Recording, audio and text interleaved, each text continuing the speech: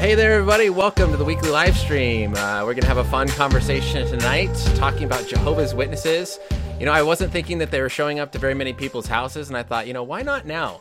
Start preparing, getting ready for when they start to show up. But I found out that my guest who's coming on with me, Tim Barnett, he just posted like today that Jehovah's Witnesses dropped a letter off at his house. So joining me to have this fun conversation about what Jehovah's Witnesses believe, how is it different than Christianity, how can we be prepared to have conversations when they show up at our door, is my friend Tim Barnett. Tim, thanks for coming on.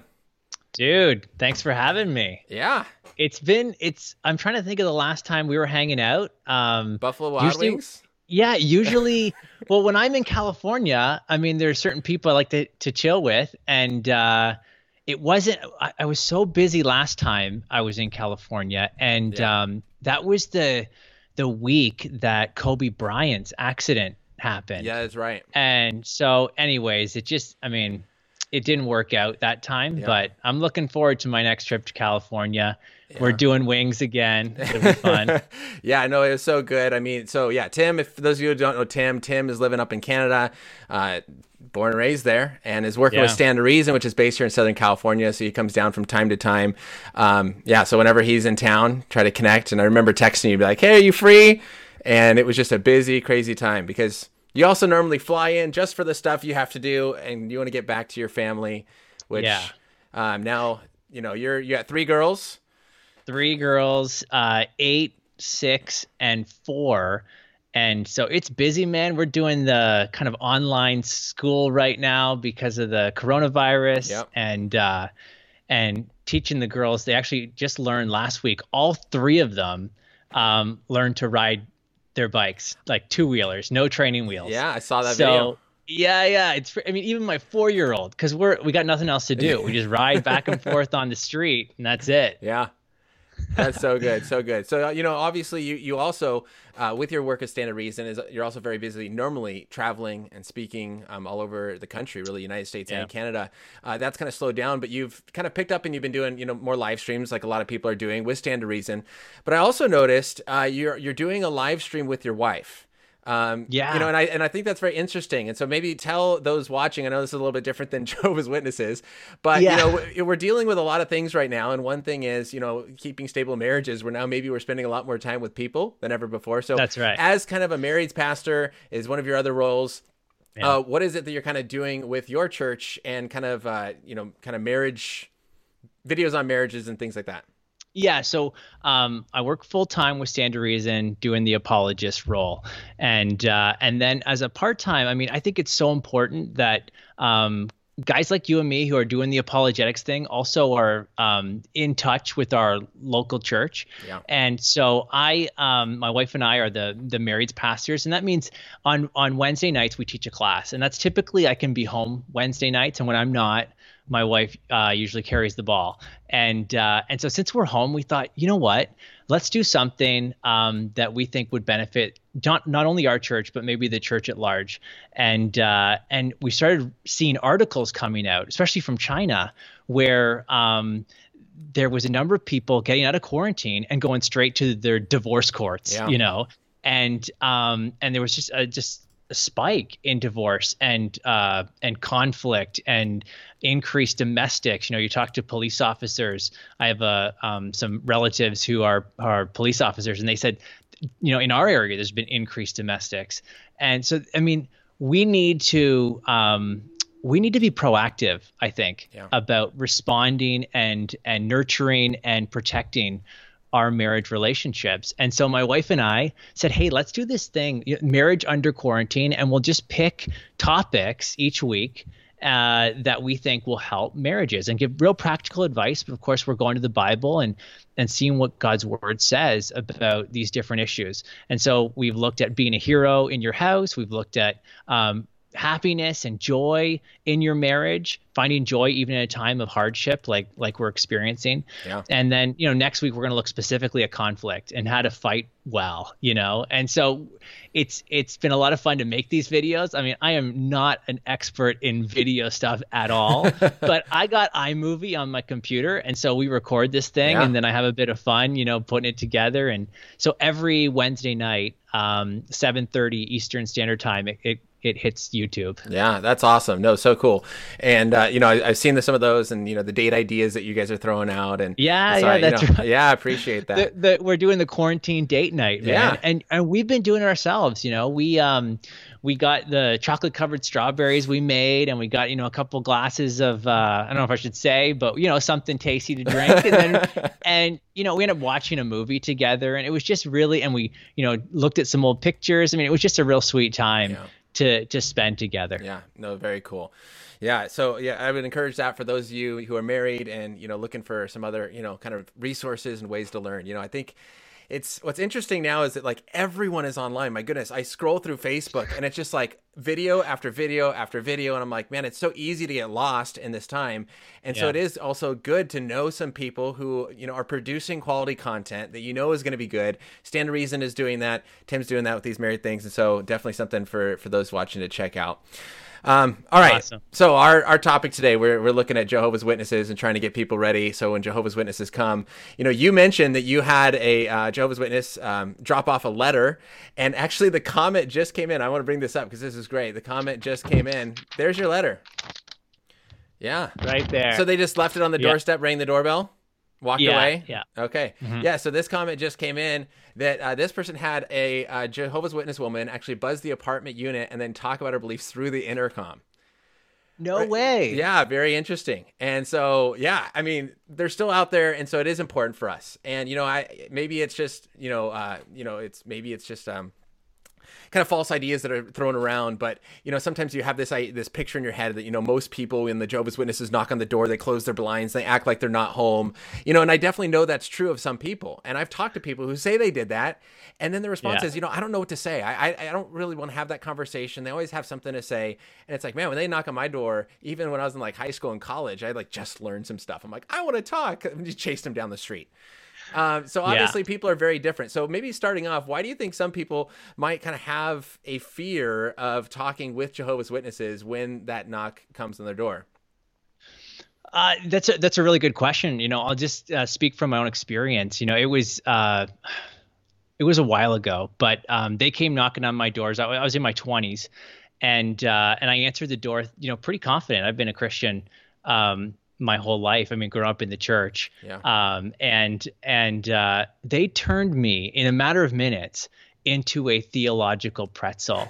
I felt like my soul was bruised at the end of it. I thought, because I knew Jesus was God, but I didn't have any clue how to defend it, and they started talking about the Holy Spirit being a force. And I thought, no, you guys, don't you read the Bible? And they're like, of course we do. And they're taking me to verses, right?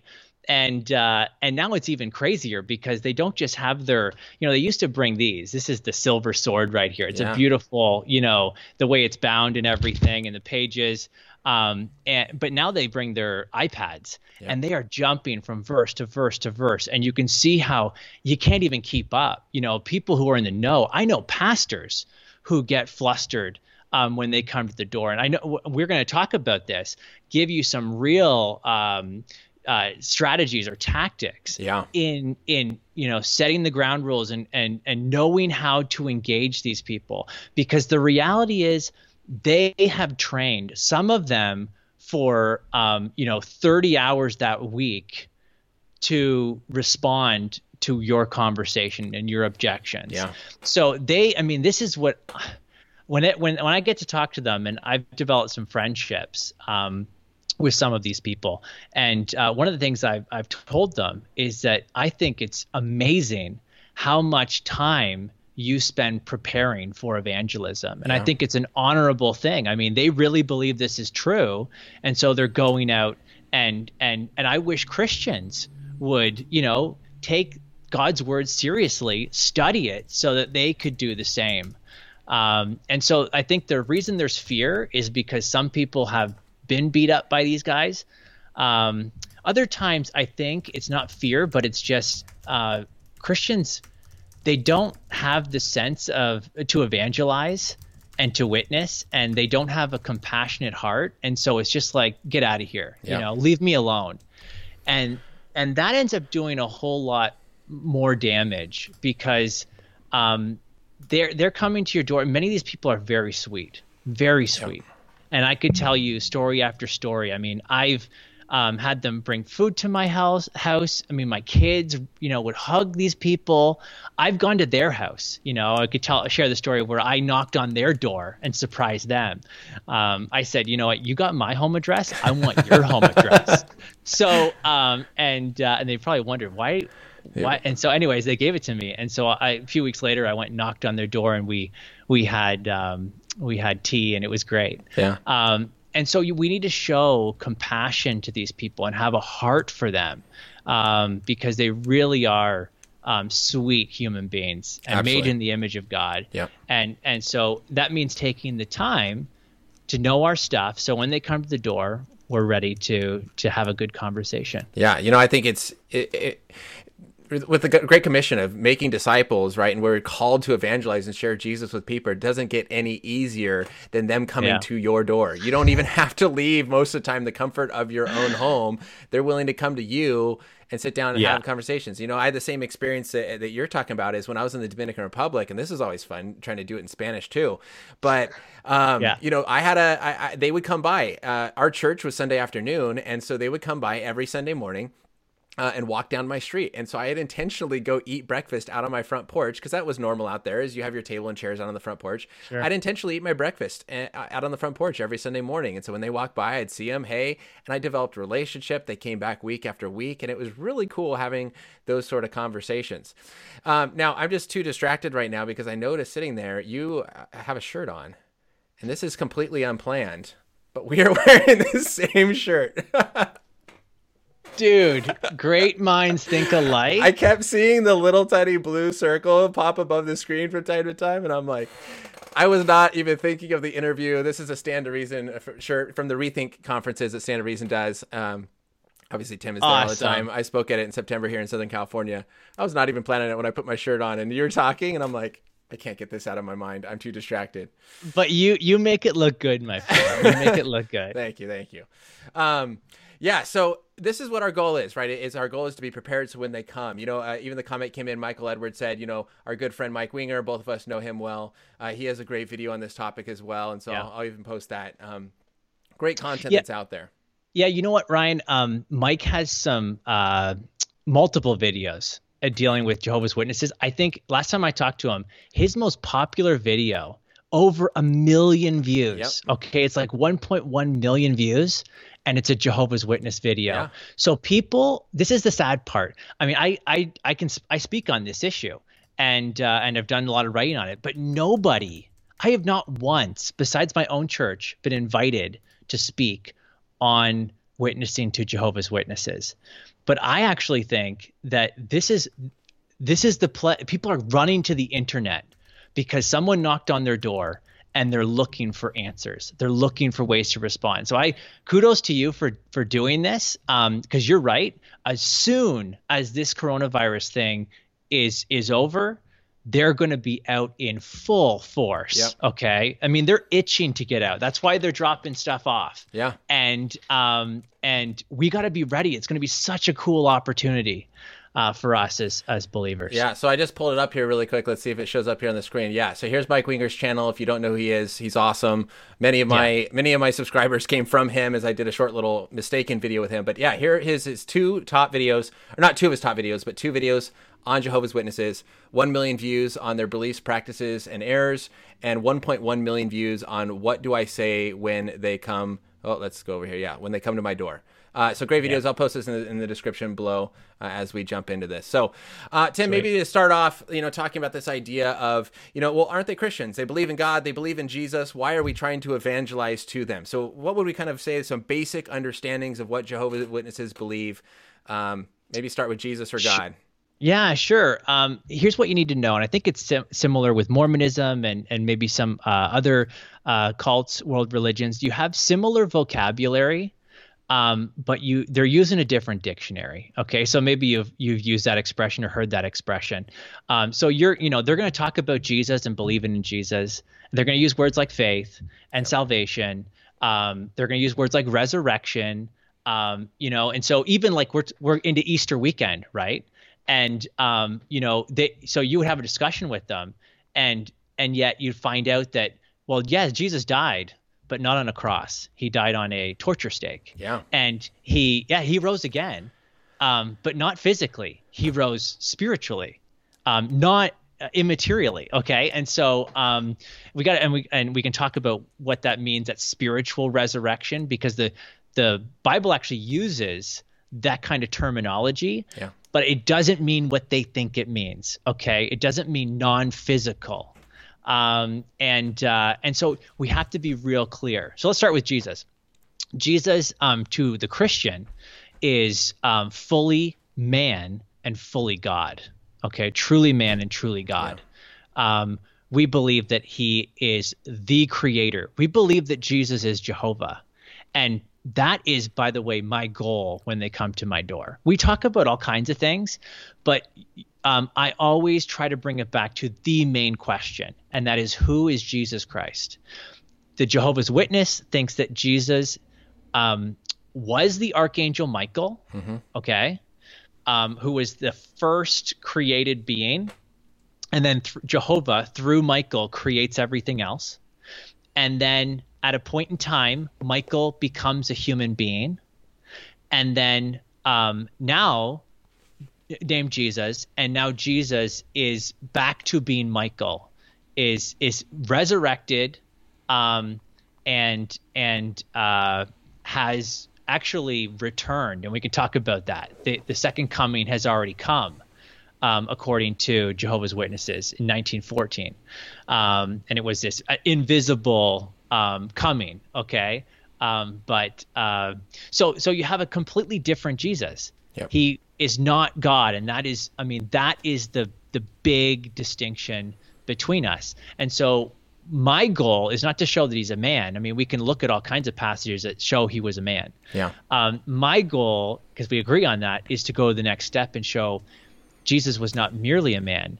He is actually God. He is Jehovah God.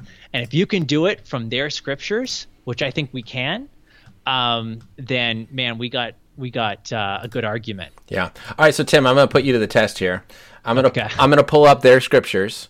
Let me make sure I can get this, and then get you off to the side rather than me. All right, here we go. So here's their scriptures. Here's the New World Translation. So really quick, as we get into this, do you maybe want to say something of what is the New World Translation? Yeah, so the New World Translation is the translation that the Jehovah's Witnesses use, okay? And it's their own translation. I don't consider it a legitimate translation, okay? It is a mistranslation. They are not trying to translate the words. There is a theological agenda, and we're going to see that. I can show you, could take you to passages that are clearly misrepresented. They are not what the words of Scripture actually say. They're inputting words so that you can't see that Jesus is Jehovah, that you can't see that Jesus is God. They hide it, so I think it's deception, and they need to be called out on it. So they have their New World Translation, but what you also need to know is they teach their own teaching, the Watchtower, which is the God's voice in this world. They treat the Watchtower like it's a prophet, okay, the prophet of God, but it's not an individual, it's this organization. And so the Watchtower puts out their own translation of the Bible, but they also put out other literature, okay, like this guy, everybody, they give out these millions of copies. This is you got one. I got the old one. You got the old guy. They haven't visited my house in a while. yeah. So I have both of them, and they're pretty much the same. It's just a nicer cover. Yeah. What does the Bible really teach? And really is in italics. Yeah. What does the Bible really teach? You've been told something. Yeah. And then you have, of course, you got the Watchtower magazine, Awake magazine, and they'll tell you. I mean, you can read it in their own writing that if you were just to read the Bible for 2 years, you would likely go astray. You need the Watchtower to guide you through the scriptures, okay, to interpret the verses for you. By the way, that goes directly against 2 Timothy 3:16 and 17. All scripture is breathed out by God and profitable for teaching, correction, training in righteousness, not some added other thing. Yeah. Okay.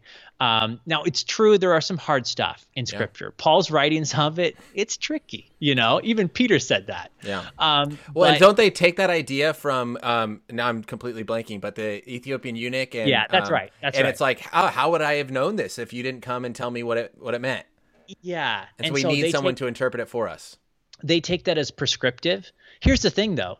The Ethiopian, Philip leaves the Ethiopian and never sees him again.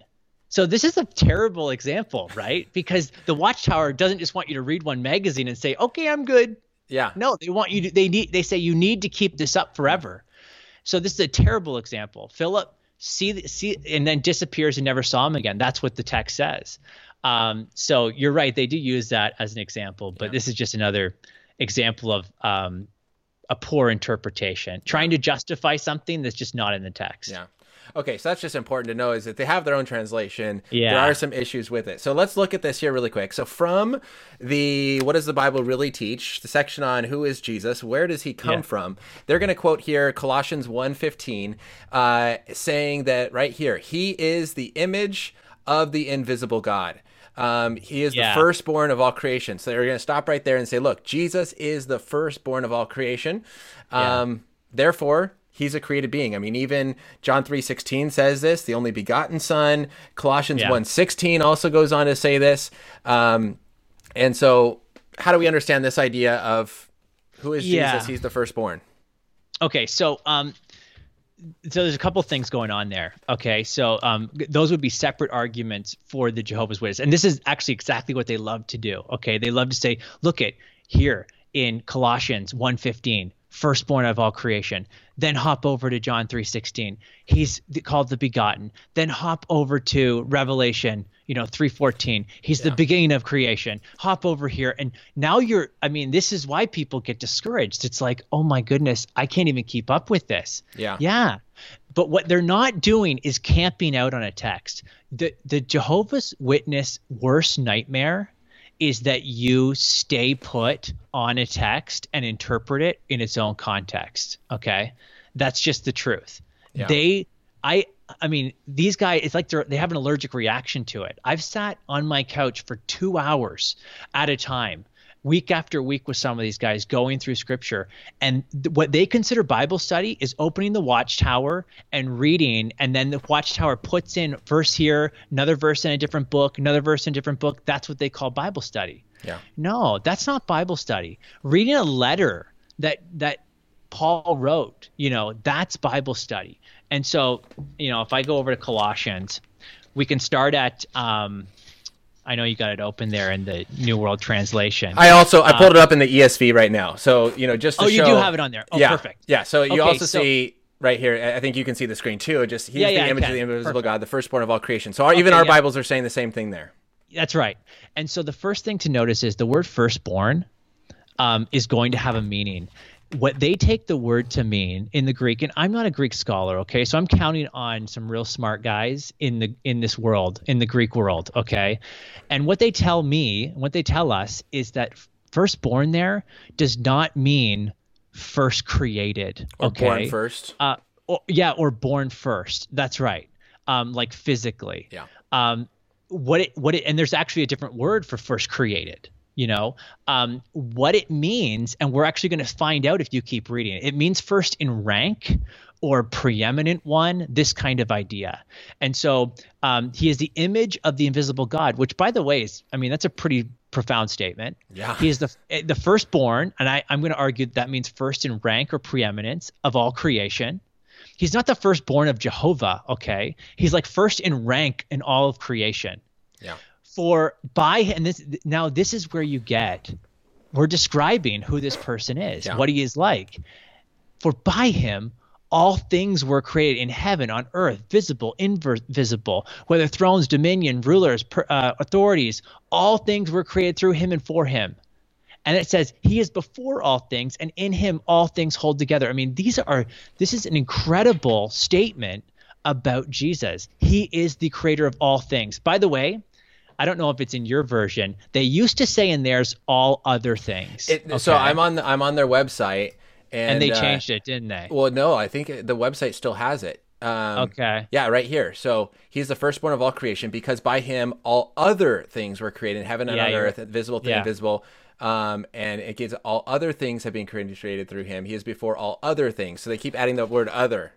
Yeah, I'm pretty sure this new edition that I have, I remember reading through and I thought they took out the word other, and I thought, hey, that's interesting. Well, because I thought I saw that somewhere too, but this is their Bible straight from their website. So maybe they're just getting taking a while to update. I don't know. Is it still in your newer translation? You know what? No, the word other is still there in this guy too. Okay, so they're inputting again. Remember what I told you?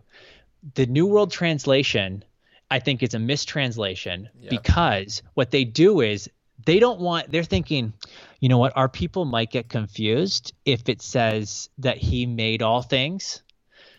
And that may have some people conclude that he is uncreated, like he is the uncreated creator, but that's Jehovah. So here's what we're going to do.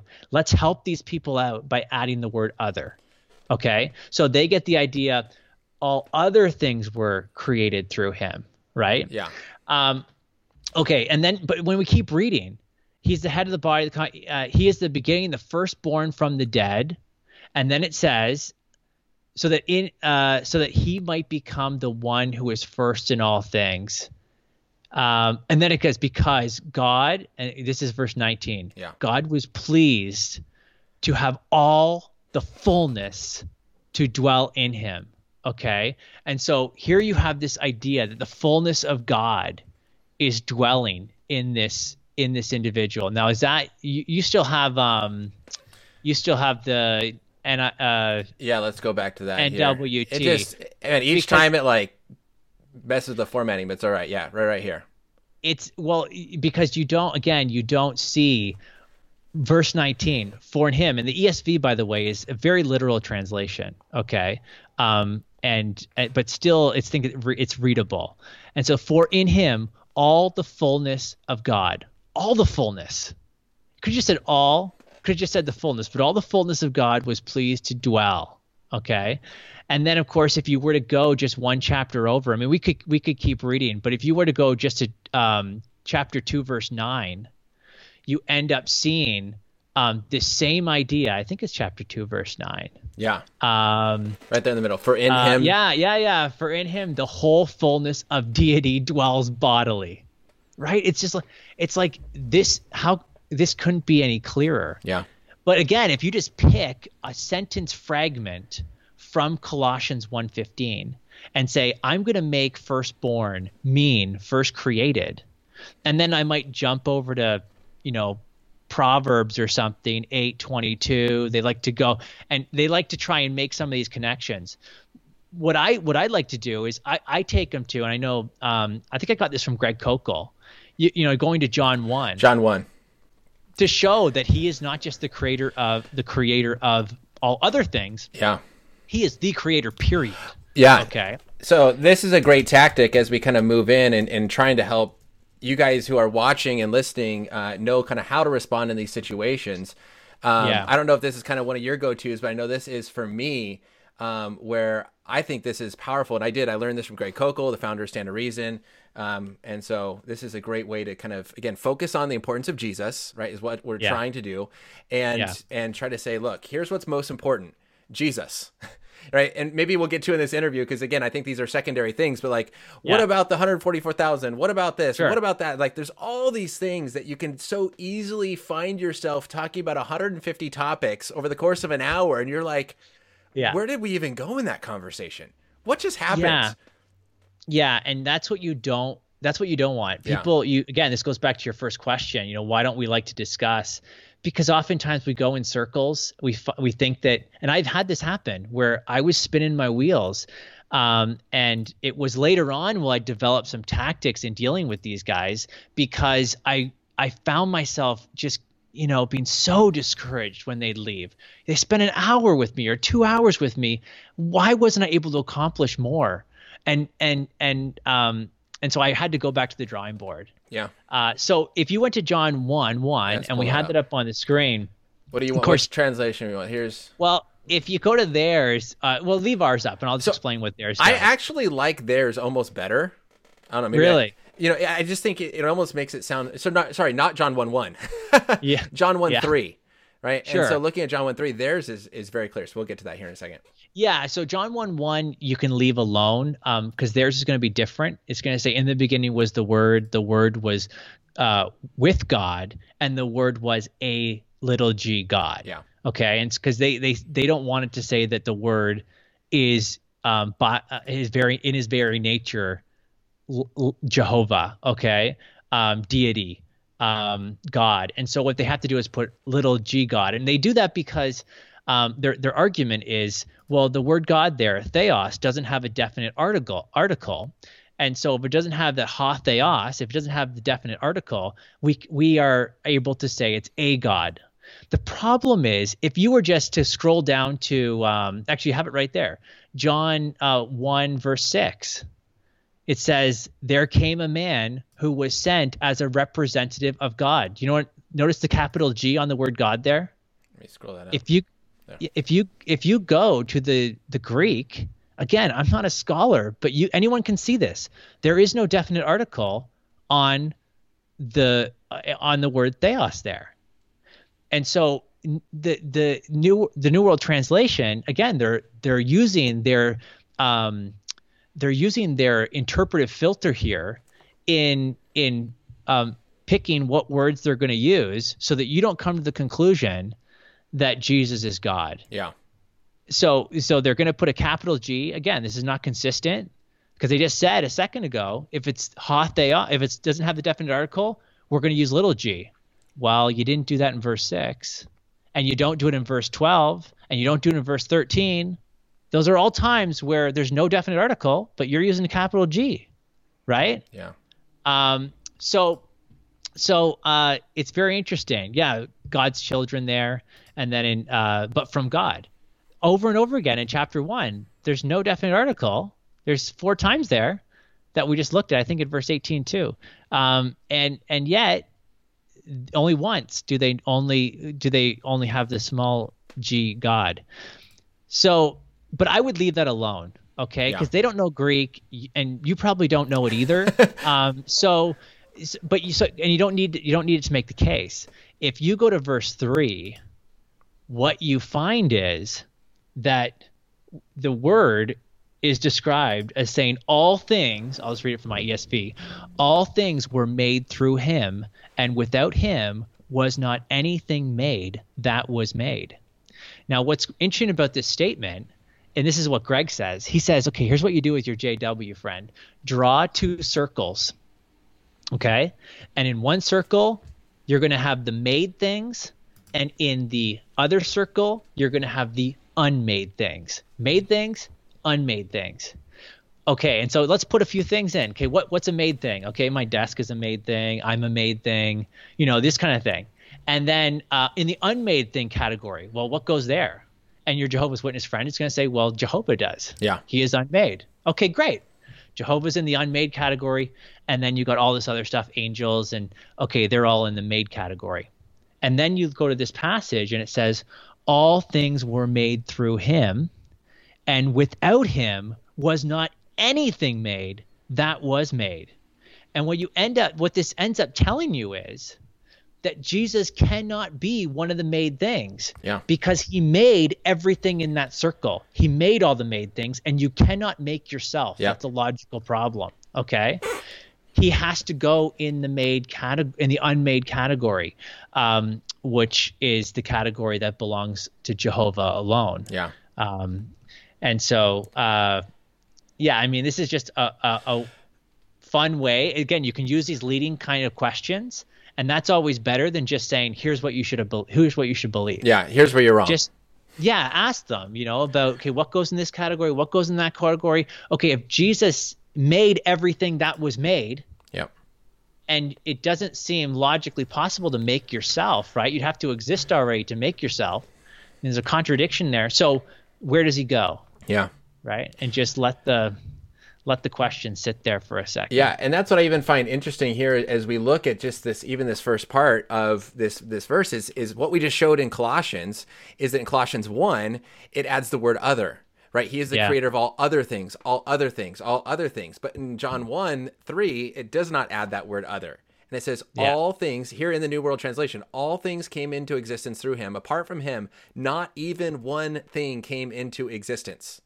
So not even. So, and that's a question that I always want to ask them. I'm like, hold on, in your own translation, not even one thing came into existence apart from Jesus, but yet you believe Jesus came into existence. How does that make any sense? John 1:3 in their own, and so that's, I think, a very powerful way to try to show this idea of the preeminence of Christ. That's so good. It's good. That's good stuff, man. Yeah. Oh man, this is fun. I'm enjoying it, and some comments coming in saying this is interesting as well. So I'm glad they're enjoying it as well. Can I point out? I mean, there's so many ways, so many directions we could go that I would love to go. Yeah. If you were to go to 2 Peter, I just want to make a highlight because we're on this topic of them changing their translation. Do you want to hide in the New World? You can go to either. Go to the New World if you like. Okay. 2 Peter. Chapter 1, verse 1. I just want to highlight something.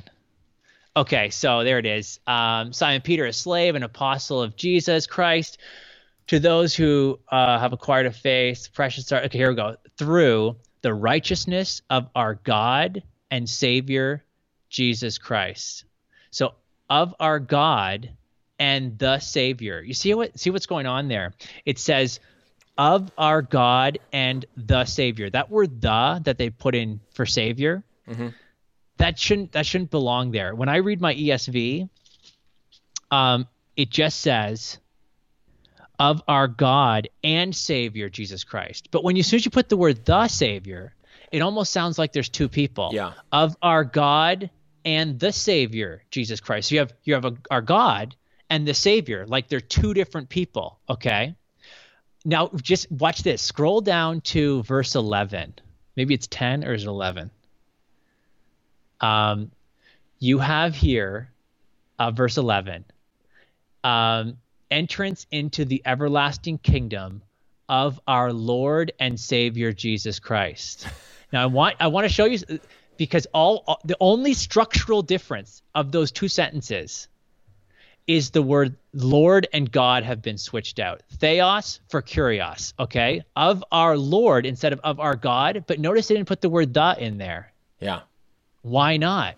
Well, because Jesus can be, on their theology, Lord and Savior, but he cannot be God and Savior. Yeah. So what do? They put the word "the." And of course, most Jehovah's Witnesses are not going to know that was inserted. And so what they're going to do, they're going to read 2 Peter chapter 1, verse 1, and they're going to miss Peter outright saying that Jesus is our God and Savior. Yeah.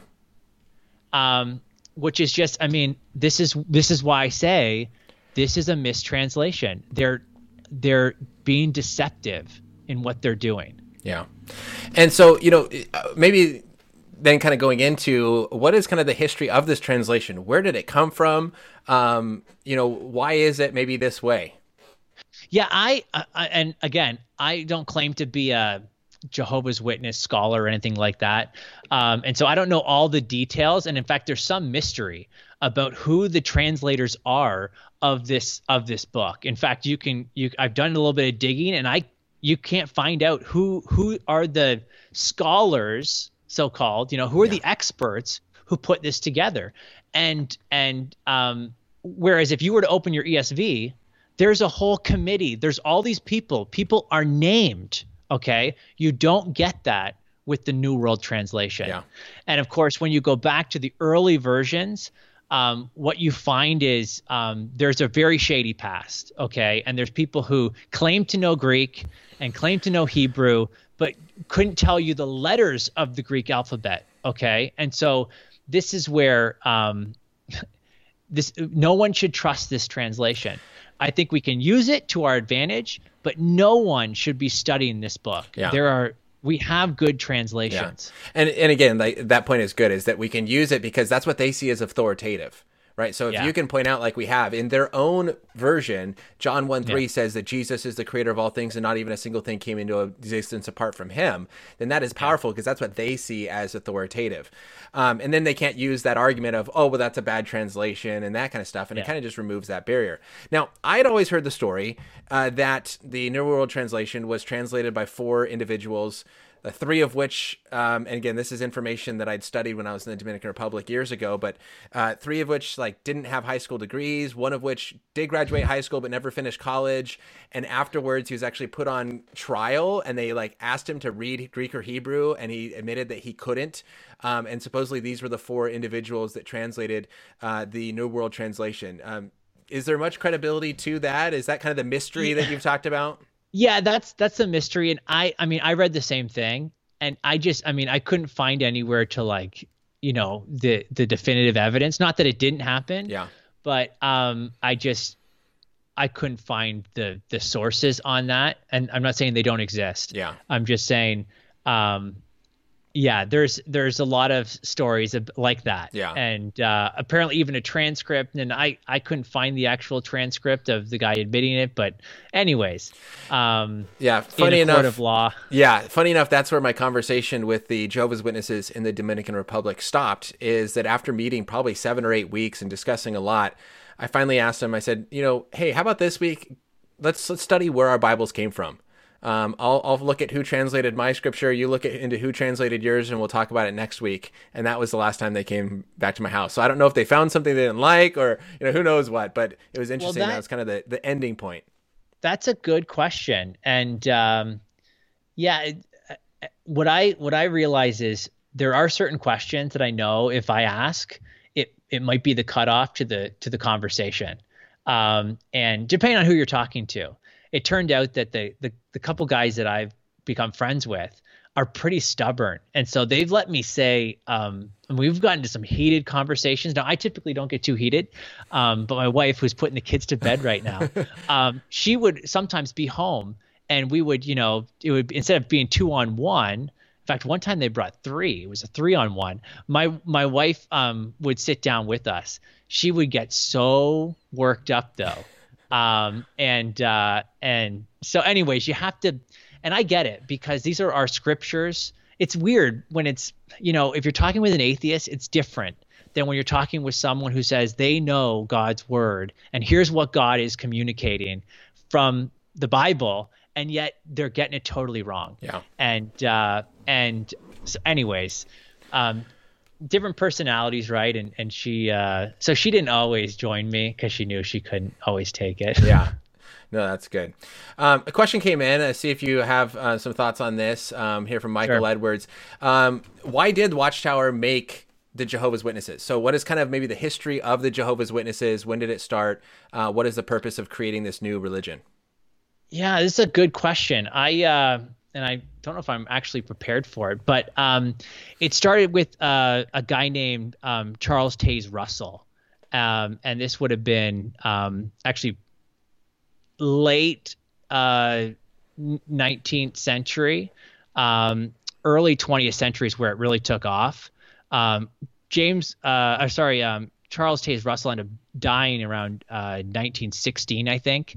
And was taken over by a guy named Joseph Rutherford, and became president, and actually disavowed a number of things that Russell had some followers that were eventually called Russellites, and they had some strange ideas themselves. And so it really didn't, I don't think, solidify until you had Joseph Rutherford, Judge Rutherford, and he kind of established some certain doctrines. And of course, this all took place in Brooklyn, is where the Watchtower has got their main headquarters. Yep. And kind of their council, and you can actually go online and see who these people are. And it's fascinating how it started, a very small group with a guy just having his own Bible study, essentially, a pastor Russell, and diverting from a number of beliefs that Christians, traditional Christian beliefs, and kind of starting his own thing. And to this day, I think they claim in 2019 there was 20 million Jehovah's Witnesses. And so, it's really grown. They've done a pretty good job, evangelizing people, going door to door. Yeah. Which they think is a biblical thing to do. Yeah. However, but even the ideas, the foundations of their beliefs, Jesus being a created being, I mean, that's not a new thing of the 20th century. Yeah, right? Of course. That's going to go way far back. So, you have a little bit of Arius. Yeah. Yeah. So there's a lot of things that are picked up. There's nothing new under the sun. And so this Unitarian view, that is so the Trinitarian view is that there is a single God, one being, three persons.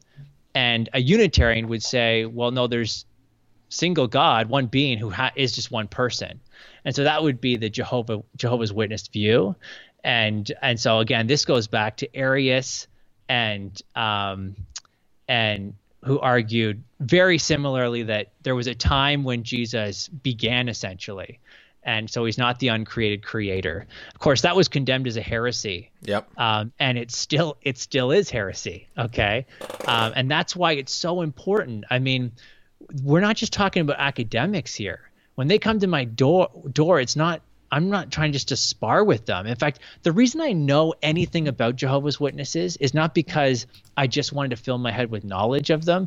It was through conversations and caring about these people, and they would bring something up, and I would say, "Oh, I hadn't even thought of that. Okay, let me study it, and then I'll see if I can bring you a response."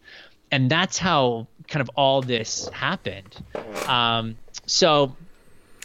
Anyways. Yeah, I mean, I think that's so important to point out because again, it's when we recognize the fact that human beings are created in the image of God, that there is heaven and hell, that there's an eternal place with God, an eternal separation from Him, based on the person of Jesus Christ, and us coming and reconciling, Him reconciling that relationship, and us turning from our sins and following Him.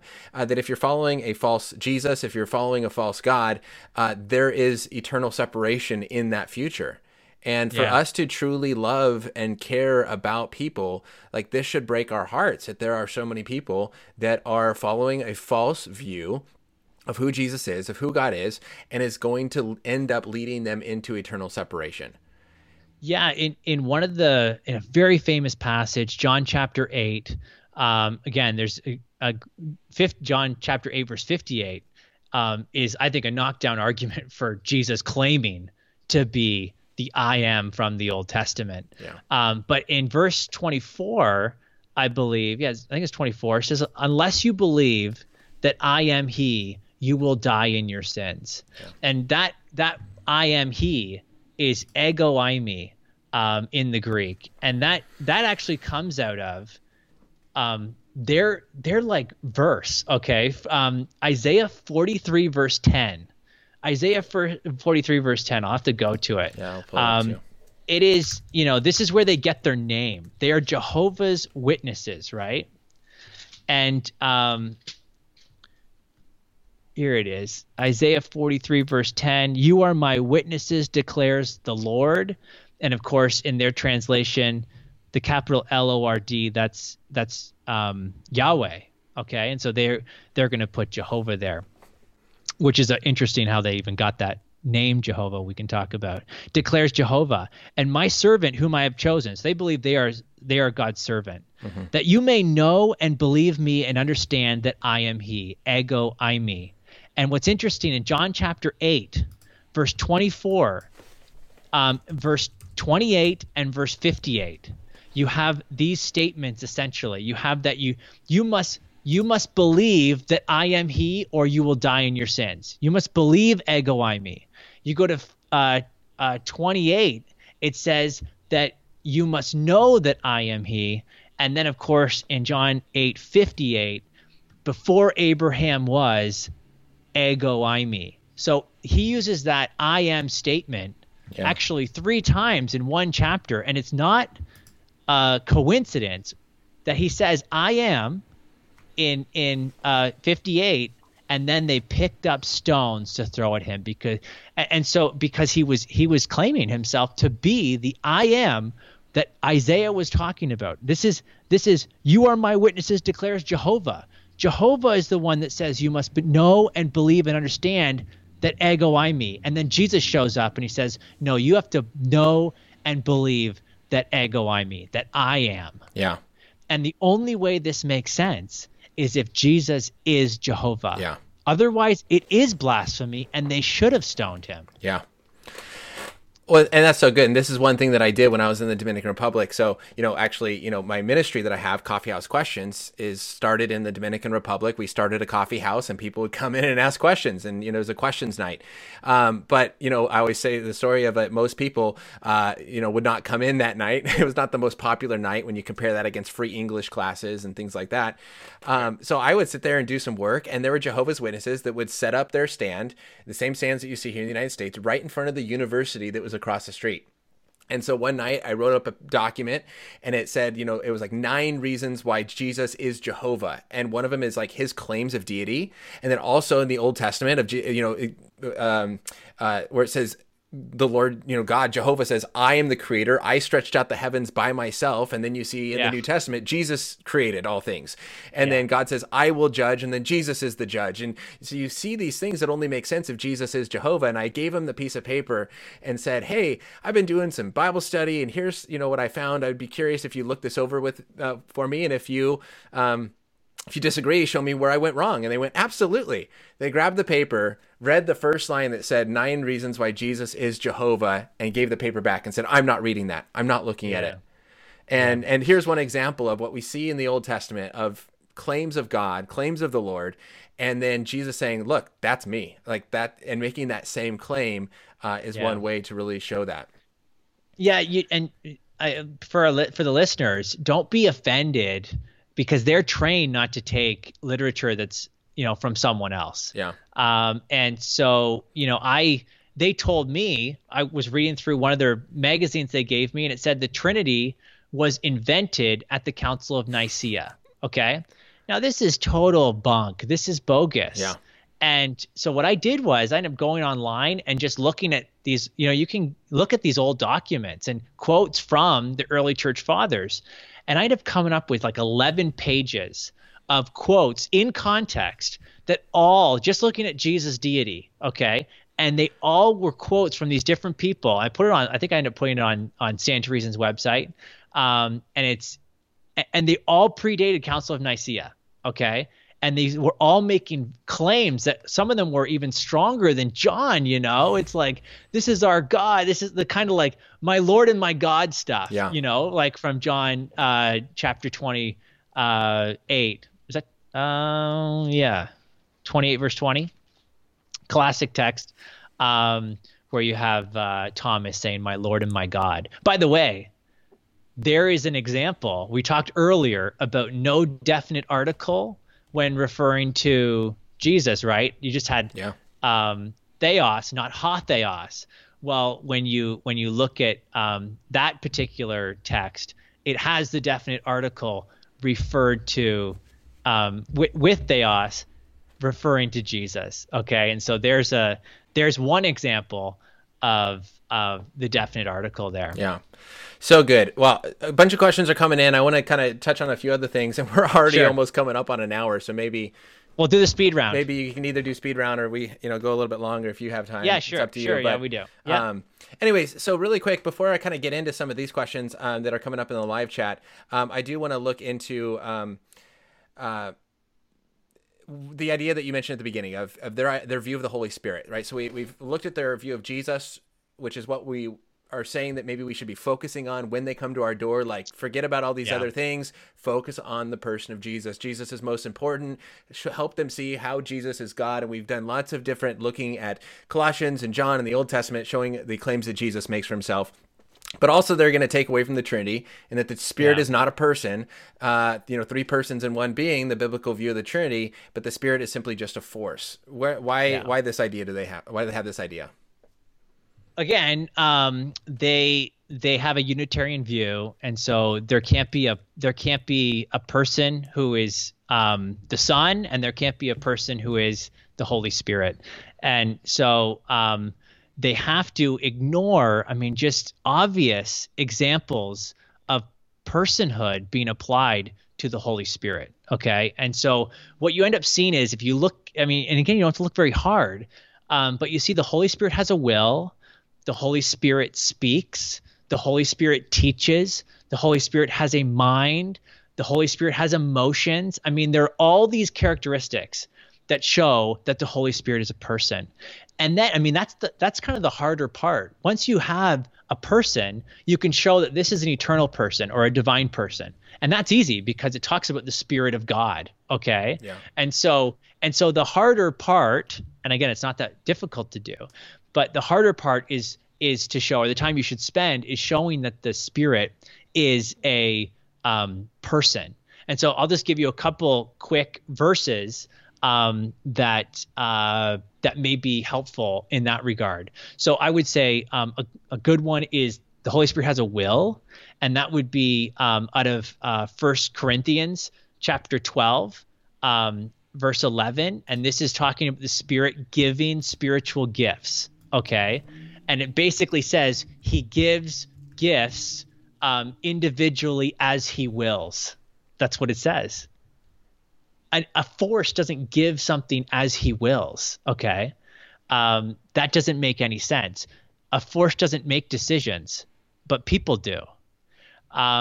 You have in Romans 8, you have this idea of the Spirit interceding for us, which, by the way, I think is something a person does, intercedes with groanings too deep for words. Yep. And he searches the heart and knows what is the mind of the Spirit.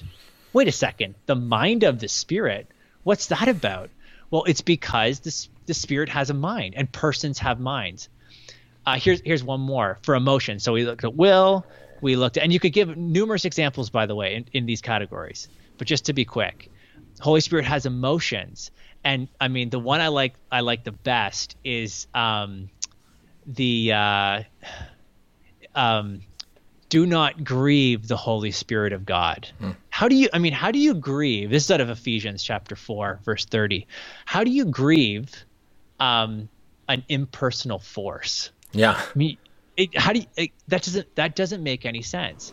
Now, I mean, adding to those the fact that the Holy Spirit speaks, not God speaking, the Holy Spirit speaks. This is what happens in Acts numerous times. And by the way, that makes sense because Jesus is the one in the Old Testament's the Father kind of on the main stage. And then what you get is Jesus shows up, not to say that the others aren't there, but then Jesus shows up and he's kind of the main guy in the New Testament, especially in the Gospels. And then you get to the book of Acts and the Spirit takes over, okay? And he becomes like the main guy, the main person. And so you end up seeing that's why that there's kind of a different time for each one. They all have different roles to play. And of course, when Jesus leaves, he says, I'm going to leave you the Comforter. I'm going to leave you the Spirit. Yeah. And the Spirit does come. And so, I mean, and their responses, I mean, they try to come back with, well, how does a person fill you, right? Like that's one of the things they've said. They said to me, how does a force could come over you, but how could a spirit fill you, a person fill you? And I mean, this is easily responded to. If they believe in demon possession, then those demons are, fallen angels or whatever, and they're persons. Yeah. And they can be inside someone. Yeah. So I mean, this is even on a biblical worldview. A person filling you is not a problem. They try to say, well, these are just personifications. And that is just, I mean, that's true. Personifications exist in the Bible. Yeah. Wisdom is personified and so on. But when you read these accounts, the Spirit is speaking and says, I mean, it's not, the context isn't a personification. Yeah. The context shows this is a real person interacting. Yeah. This is so much fun watching live tattoo. I'm loving the comments that people are putting in because Michael writes, hey, we can grieve the Holy Spirit. How can you grieve something if it's a force? And then like you say it, and it's like, hey, we're all thinking the same thing. But Jason also commented in, something I was thinking as you're talking about that we can lie to the Holy Spirit. And that's that's it right there. And how can you can't lie to gravity. You can't lie. You can't lie to a force. And so the fact that you can lie to the Holy Spirit, and then even in Acts chapter 5, it says you have not lied to man, but you've lied to God. Right. So now there's going to be a claim that the Holy Spirit is also God, pointing to not just a simple force. So one text there. Yeah. Acts chapter 5. I mean, why did I miss that? And then you have personhood and deity back to back. Right.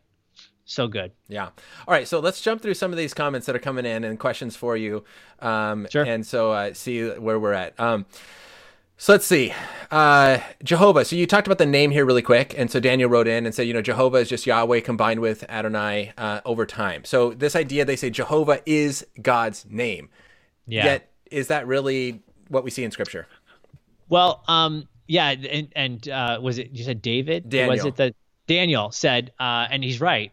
What happened was they end up taking Yahweh, the letters YHWH, and oftentimes they would use the name. They didn't want to say Yahweh's name, so they would say Adonai in its place. And they end up taking the vowels from Adonai, sticking them in between, and you end up getting, if you change the Y to a J, and you end up getting this idea of Yahovah or Jehovah. Yeah. And so you end up getting this name. So is it really his name? Not likely. But they make a really big deal about it. This is why you read through this Bible in the New Testament, the name of Yahweh or Jehovah is not in the Greek manuscripts. But what they've done is they put Jehovah's name over and over again in the New Testament. And by the way, that's another way they cloud this idea of Jesus being divine. If you go to Romans chapter 10, and you get these famous words, if you confess with your mouth that Jesus is Lord and believe in your heart that God raised him from the dead, you'll be saved. And it talks about how there's one Lord and he's Lord over all, one Kyrios. And then it quotes this passage. It says, whoever calls upon the name of the Lord will be saved. But they put the name Jehovah in there. So then it sounds like, okay, he's been talking about Jesus being Lord, and then boom, throws in Jehovah. Well, no, Paul's argument there is that you call on one Lord, that Lord is Jesus, he's Lord over all, and then he backs it up by saying, whoever calls upon the name of the Kyrios, same Lord, will be saved. Paul's making an argument there that Jesus is Jehovah. Yeah. That Lord is the Jehovah Lord. And they end up putting a word that doesn't belong there, because Paul didn't write that word. He wrote Kyrios, not Jehovah. Yeah. And so it ends up clouding it. Yeah. So good. All right, next question that came in is, do you have any examples of Jehovah's Witnesses converting from these encounters? My dad sent this one in. He's always good for a couple of questions every live stream. Yeah. Well, that's a really good question. I don't know for a fact that any of these people I've talked to have converted. The main guys that I talk to are like the elders. Yeah. And they do about they told me 40 hours a week of evangelism, of door-to-door stuff. Like that's their full-time jobs. Yeah. They're both retired guys in their 60s, and so I had to work my way up to them, by the way. Yeah. So I got younger people, and then when I was asking them questions, it was like, oh, we'll bring these other, and then finally I got to these guys are the head guys. They're the ones who are preaching on Sunday morning. Yeah. At their Kingdom Hall. So. Yeah, and I think, and obviously my interactions with Jehovah's Witnesses are less than Mormons. And so, my understanding or my response to this comes from Mormons. But, I've heard lots of stats of Mormons that get sent out as 18-year-old, guys and spend 2 years going door to door, that there are examples of them talking with enough Christians while on their mission that after they get done with their mission, they actually leave Mormonism and actually some have converted to Christianity. And so, I know that's true of Mormons. Surely it's got to be true of Jehovah's Witnesses in the same thing. But again, I want to just stress that, look, if people are willing to talk to us, we should be willing to talk to them. And you shouldn't be like, oh, well, you haven't converted after 3 times, and so I'm done with you. Hey, if they want to have this conversation, as long as we can continue sowing into them, sharing the gospel. I think that we should be having these conversations. And people who are involved in cult, I mean, it's a harder thing. And talking with Mormons, in Jehovah's Witnesses, there's the idea of being disfellowshipped when you convert and disowned by your family. There's a number of reasons, other reasons why they'd want to stay in the Watchtower and in Jehovah's Witnesses. So I have heard, by the way, and this just occurred to me, I do get messages from people I don't really know personally, but they're on Facebook or whatever, and they say that, I came across your stuff and they're no longer Jehovah's Witnesses. Now, I don't claim that it was my stuff that got them out of it, but it certainly, it played a role. And so I think that any conversation you have can play a role. There are gardeners and there's harvesters, and people who follow Stand to Reason will know the illustration there, but Jesus used it. There's sowers and reapers, and Jesus in John chapter 4, he told the people, he told his disciples, and there was, the people were coming out to them. He said, you are going to harvest where you didn't garden. Yeah. You're going to reap where you didn't sow. And someone else did all the sowing. Okay. And so it could be that I'll garden a couple and do some gardening, and they end up going to someone else's house and they end up giving their lives to Christ. Yeah. The true Christ. Yeah. And we're just called to be faithful. It's the Holy Spirit that moves and works in people, and we're called to be faithful in that. Now, a question I feel like we have to answer before we end is this idea of Jehovah's Witnesses not celebrating birthdays. They don't celebrate holidays. They don't give or receive blood. And so this actually came in on Instagram as well, as it's written here by Kenya. So where in the Bible do they get this idea of not celebrating holidays or receiving blood? Yeah. So the birthdays, for that, they'll usually go to texts like, Pharaoh, Joseph was in prison, Pharaoh's having a birthday, and of course he interprets the dream, and the cupbearer, he ends up, who is it? The baker loses his head, right?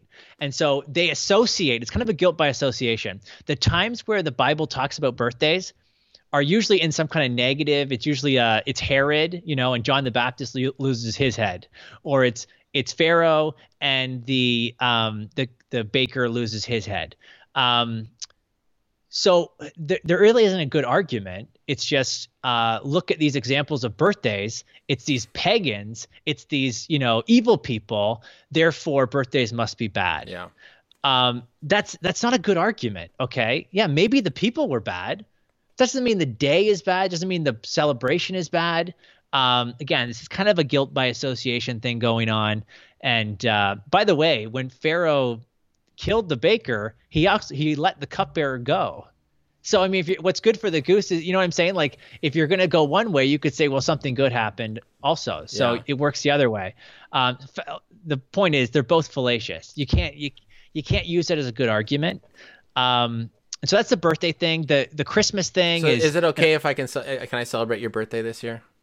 Please do. You can buy me anything you want. You can buy me anything you want.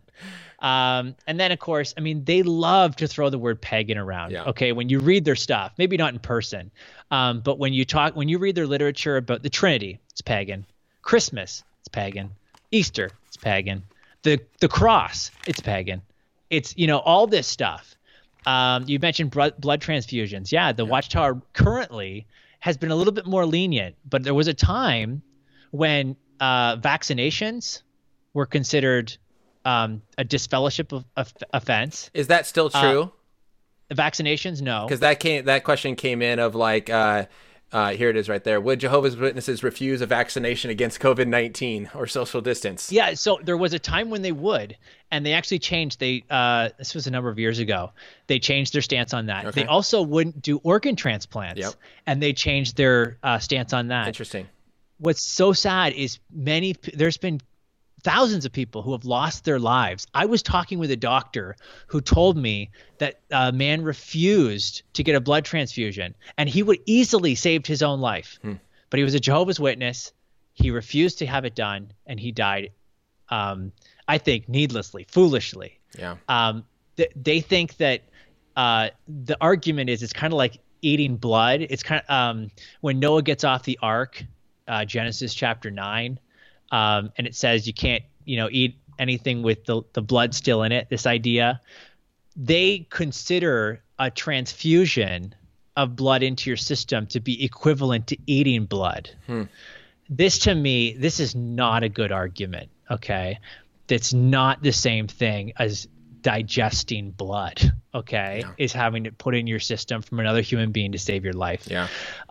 This is, I think it's very silly, very foolish, and it's costing human life. Yeah. Awesome. Well, Tim, I've kept you way past your time. I like this combo, man. If you want to keep going, we can. My wife hasn't come down to bug me yet, so maybe she fell asleep up there. Yeah, it's getting dinner time here. I'm starting to get a little hungry. It's 6:30, 6:45 in California. No, but again, just to kind of close this up, and just kind of reflect on maybe a lot that was said is, this idea, emphasizing that when they come to your door, right? There's so many things that we can talk about. And, a helpful tactic is, even Greg talks about this in Tactics of Steamroller, someone who sometimes just keeps, either is plowing over you with, I think even sometimes their attitude, or sometimes Jehovah's Witnesses can just roll over you with so many verses and so many topics that, sometimes it's important to kind of set that parameter and like, hey, this week, especially if you're meeting week to week, this week, we're just going to talk about this. Yeah. And then when they go to another topic, hold on, we haven't figured this out. Like, let's come back here. We'll talk about that later. Let's figure this out first. Yeah. Any other quick final tactics in responses? Yeah. So you're right on. This is something I kind of learned the hard way. I wish I had someone who told me these things. Yeah. Okay. Cause it was something I learned over time, a lot of discouragement, but the first thing, set the terms. Okay. What is the one issue we're going to focus on? My advice is make it Jesus, but if you want to talk about soul sleep, or you want to talk about, physical resurrection versus spiritual, I've had some of those conversations. Torture, and I think versus cross. Yeah, exactly. And those can be fruitful because you may plant a seed of doubt in their interpretation, and that might get them to question the Watchtower, which I think is huge. Yeah. Okay. Don't come out full guns blazing attacking the Watchtower, because they will take offense. And they may not come back. Yeah. But if you can ask questions about, well, did you know the Watchtower, changed its view on the cross? They used to use a cross on the cover of the Watchtower.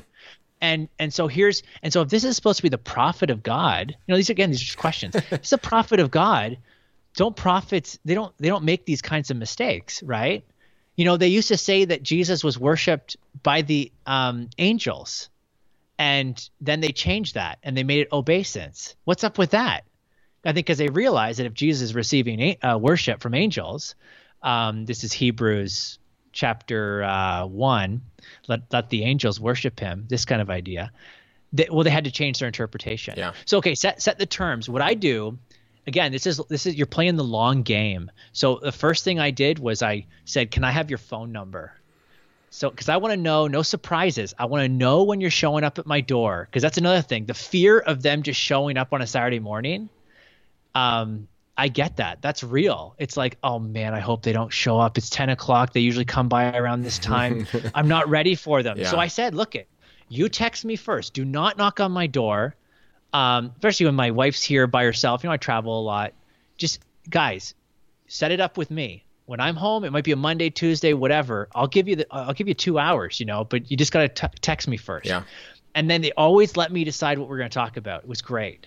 And so I picked the topic, and then, okay, so set the terms of the topic, then stay on the topic. When they show up, make sure they agree. Okay, this is what we're talking about. Because what's going to happen is they're going to jump away from it real quick, and they're going to want to talk about this and that and the other thing. Don't let them do it. Stay on the topic. It's the most difficult thing to do. But my advice is, if you're going to talk about something, pick a chapter or a passage. Make sure you go through it and study it so they understand what it's about. And then, of course, slow them right down. One of their tactics is that they use speed to turn you, into that pretzel. And so make sure you're constantly, okay, what do you mean by that? And how did you, okay, go back and, okay, repeat this again. And can you read that? And sometimes you're going to be reading passages and then they'll read the same passage, this kind of thing. Just slow it right down. Don't let them pile verses up on top of your head. Yep. Okay. The Bible is on our side, but when you can make the Bible say all kinds of things when you're jumping all over the place, And so at Stand to Reason, we talk about never read a Bible verse. we what we mean by that is you're going to read all the verses, get the context, understand where it's coming from. So that would be like my main, being tactical is so important with these guys. Yeah. And it will lead to a fruitful conversation. Maybe not them, confessing Christ as Lord and God, like in your living room, maybe, but probably not. But at least you give them a stone in the shoe, something to think about. Yeah. And maybe that eventually, because you're right, Jehovah's Witnesses do deconvert. They do become Christians. I have some that are on my Facebook that grew up Jehovah's Witness. Now they're believers. Yeah. So they've come to the truth. Wonderful advice, and I expect no less from Stand to Reason. You this week, John Noyes, your wonderful friend and coworker there, colleague. He was on last week, and so I just appreciate the work you guys are doing. And again, can you give a quick little comment on some of the work that Stand to Reason is doing, what they can find at str.org, and the videos that you guys are producing that people can check in on? Definitely. So I'm a speaker, apologist with Stand to Reason. We train Christians. That's our main thrust. That's our main focus. And so we have blogs that go out every other day. We have podcasts. People can go to iTunes and search Stand to Reason, and they'll get Greg Kokel, my boss's podcast, Alan Schleeman's podcast. We have a YouTube channel, STR Videos, hundreds of videos on there. Some are short, some are long. Right now, we're doing some online live stuff, and so we're actually going through a book that is such an important book. And I'm not just saying that because it's written by my boss, but we're doing a book club on the book Tactics. There you go. That's the 10th anniversary right there. Yep. And we're doing it's Alan Schleeman, my colleague, and Jonathan Noyes and myself, 3 chapters at a time, and we're going to go through it in about 6 weeks. Cool. So we've got 5 weeks left. People can ask questions. We're not reading the book to like on air. We're just pre-reading it and then talking about stuff we like, stuff we don't like, this kind of thing. Yeah. Most of the stuff we like. Are you allowed to not like stuff when your boss wrote it? Well, we're hoping Greg's not watching. I mean, like I said, most of it we use. There's a couple things that maybe theological differences or whatever that we may just highlight. I mean, that's what I love about Stand to Reason. There's such a diversity of views, even on staff. You'll have Calvinists, you'll have non-Calvinists, you'll have, like the whole, and so, and we're all brothers and sisters in Christ. It's a wonderful, wonderful environment. Awesome. So you have, you got and then you got random lives that we're doing. Jonathan did one the other day about his favorite resources. Yeah. So if people go to the Facebook or our YouTube channel. I know Danielle did one today or maybe tomorrow on parenting and homeschooling. Homeschooling. Yeah. So, I mean, this is like you said at the beginning here, we're not able to go out and speak. Yeah. And so everyone's adapting. Yeah. And, you've been kind of living in this world for a while now. And so the rest of us are trying to get caught up, and figuring out how do you do any of this, And, we're buying mics and we're buying, webcams, and we're trying to still impact the church, train Christians, but in ways that we haven't done before. Yeah. Yeah, well, I appreciate it. And I asked John what he had to say about you last week, that you were coming on, and he said that, that you're awesome, and that it was going to be a good show, and it definitely was, and I had a lot of fun. So, Tim, I really appreciate it. I know it's late there, but thank you so much for taking the time and discussing this issue with me. And I know there's a lot of comments that came in, and people really appreciate it. So thank you. Cool, man. It's always great talking with you. Absolutely. And for the rest of you, as you guys are watching, thank you so much for joining in this week. Again, next week, there's going to be 2 live streams next week. On Tuesday is going to be Natasha Crane on talking with your kids about Jesus and training our children, smaller children, with apologetics. And then on Thursday with Tyler Ellis, he had interviewed and had lots of discussions with skeptics, and we're going to be talking about that as well. So as always, subscribe and follow on social media where you can ask questions and see what's coming up, as well as subscribe for all the future videos. So with that, I'll be signing off. See you guys. Have a wonderful rest of your week, a great weekend. Happy Easter weekend as well. Enjoy and celebrate the death and resurrection of Jesus Christ. And that is, again, who we are focusing on here. So see you guys next week with more. Thank you so much for watching. Just as you leave, won't hesitate to follow. Your love will guide